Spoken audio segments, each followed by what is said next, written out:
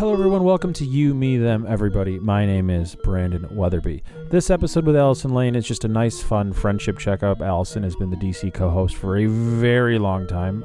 I hope that didn't make us sound old. It doesn't matter. Allison is a dear friend. She is the only person that could have encouraged us to go to 311 together and both enjoyed it. And that comes up. This episode is sort of about pasta. Not really. It's just a checkup with Allison. She's great. If you've ever heard this show, you probably heard her. If you've ever heard this show, you might know that we used to not have a Patreon because we had a new one because things were going pretty well. But guess what?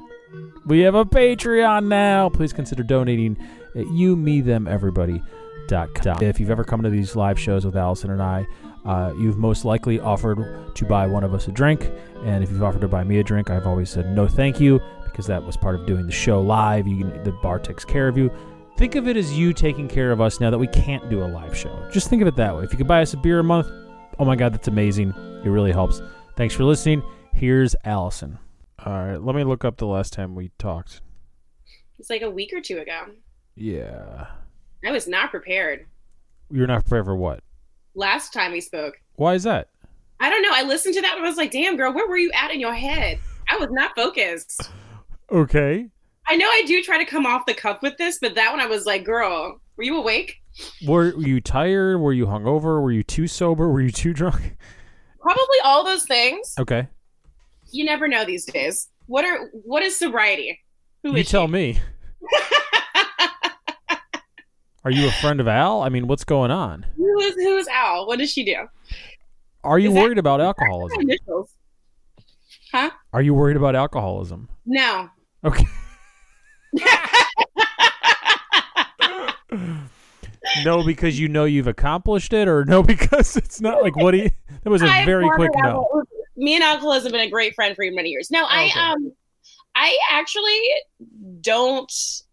I don't know. For me personally, I do worry about it. Mm-hmm. But then I'm just gonna go ahead and say I'm forgiving myself for a lot of shit for the pandemic. Sure. I'm like, you're going to drink more in a pandemic.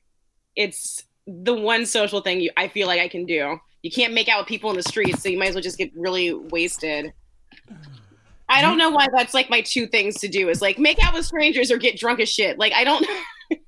So if you ever got pregnant, it'd be like a really tough 9 months.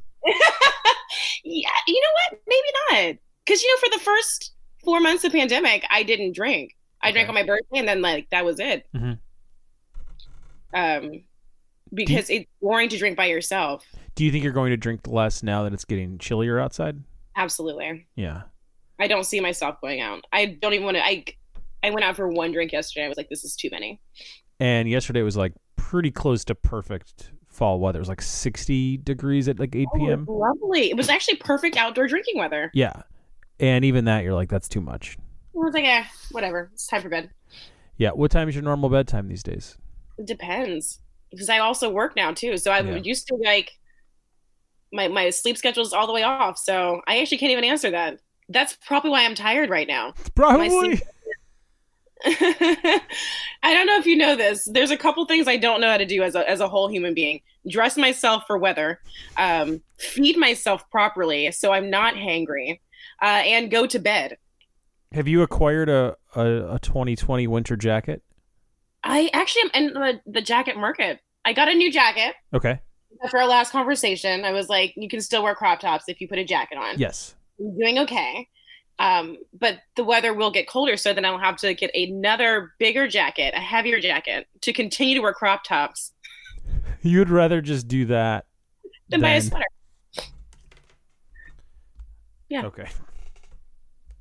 It doesn't have to make sense, Brandon Weatherby. That's true. It doesn't. I'm not you. I would prefer it to be jacket weather. I would prefer it to be jacket weather every day of the year. Yeah, that's gross. When's the last time you wore a crop top? I'm almost wearing a crop top today. Yeah? Yeah, I'm wearing a 1988 t-shirt of Jim McMahon. My favorite sports-related clothing and pennants and stuff are like the big heads, like the cartoon big heads. Okay. So this is a Jim McMahon one because the Bears have a game tonight, and I'm wearing it because I can. And because of that, it's like this was like the era of crop tops for dudes, if you remember. Yeah. So it's like it's definitely like the highest cut T-shirt I own. Does that make sense? Yes. Yeah. So it's Yes. I very rarely wear it, and I only wear it when I'm definitely going to be wearing like a hoodie or a jacket as well. So you are also down with this look. I don't understand what the confusion is. I hate it so much. It's just that they don't. There's no. This is an original. I don't think there's like a Mitchell and Ness or updated version of the big head shirts. If there was, I'd be buying them. But these are the only things I ever ask for like holidays. I find like shirts that I wanted when I was like 10 years old on eBay, and I request those. Okay, that sounds tight. So that's my like. I have one for the Cubs. I have the Ryan Sandberg shirt. I got I got at my first baseball game. I found it on eBay. It took like 5 years. So I have that. I have this Jim McMahon one, and then I have the pennants from Andre Dawson. He's my favorite Cubs player of all time. And then I have the pennant from the first Chicago Bulls '91 championship. Those are all big head versions. So those are 5 crop tops. No, these are 2 T-shirts and then 2 pennants. What the fuck is a pennant? A pennant, it's like the thing you put on your wall. Oh, I thought you were talking about crop tops again. I'm going back and forth. I'm talking about big heads in general. I thought like pennant. I thought you were like that's some sort of like Chicago ass word for T-shirt. I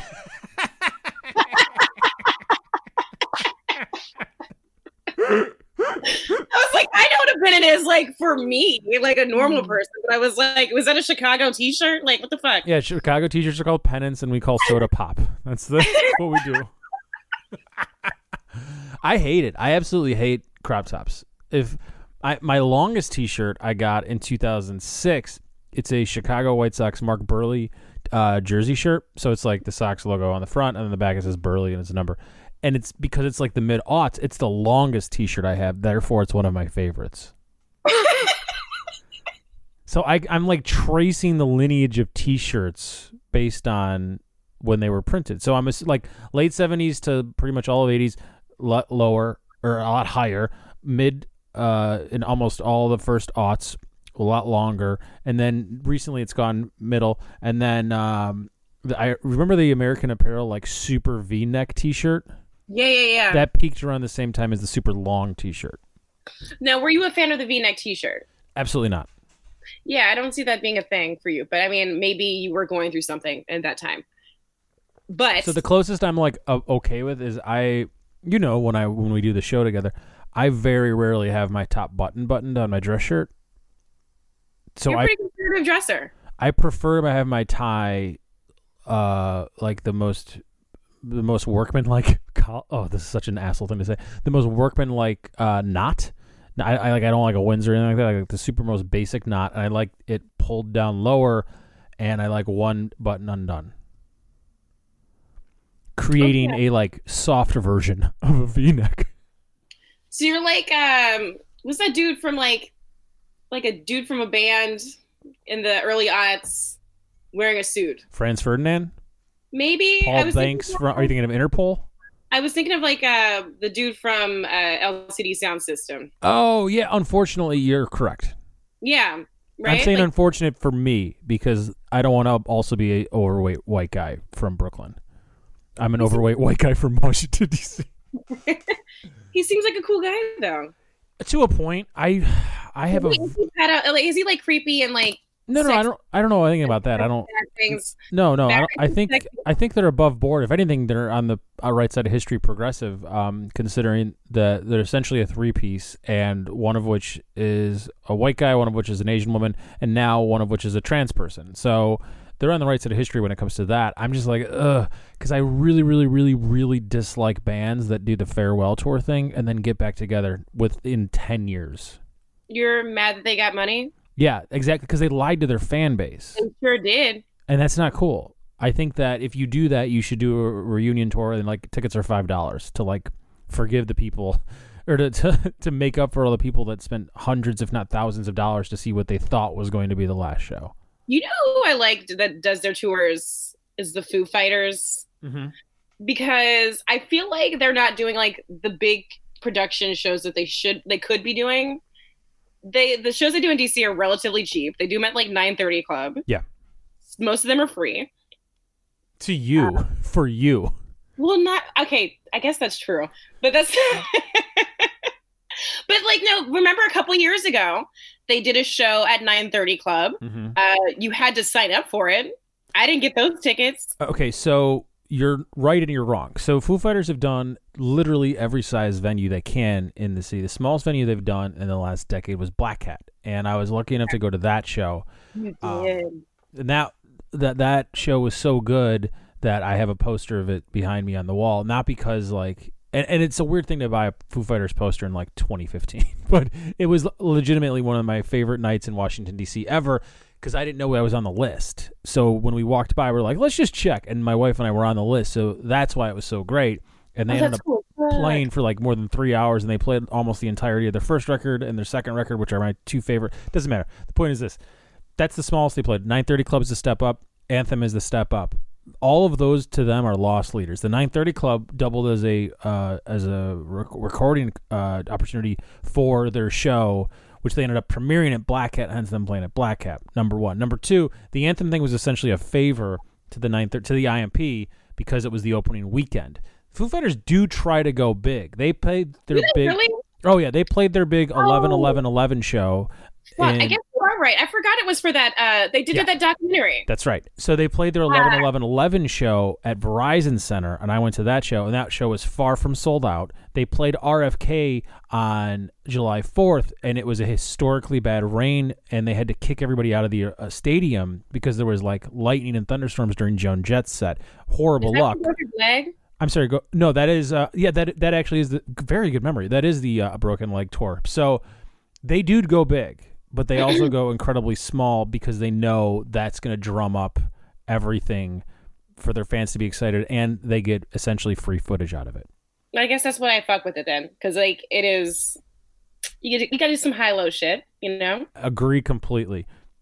I wanted to talk to you about this. We've talked a lot recently in the last 10 minutes about my like scratching childhood itches, essentially. Like the way I'm dressed now is because it's how I wanted to dress when I was 8 years old. We're talking about a band that I loved when I was 14 years old. What are some of those things in your orbit that you loved at 8 and 14? Are there any of those that exist anymore? And you know, it's funny you were having this recollection of like clothing and things that you're doing. Y'all pickle me a lot, and y'all are my friends about this 311 shit. Oh, I don't. You sold me. Once you took me, once we went together, I stopped making fun of you completely. I know. I just made fun of you for like 5 years. And you know what? I still stand by it. Like 311 is not like, it didn't change my life. I think Nick Hexum is still gonna be hot as shit. I think it's very funny that he married a wife named Nikki. But like, it's fun. Yeah, it's fun. It's so much fun. How can you not like? All Mixed Up is like the most fun song. Feels so good. It's so much fun. Like the way that they tour and they present themselves and like rush into beer and like honestly knowing their fucking audience, they got fucking weed now. How much fun is that?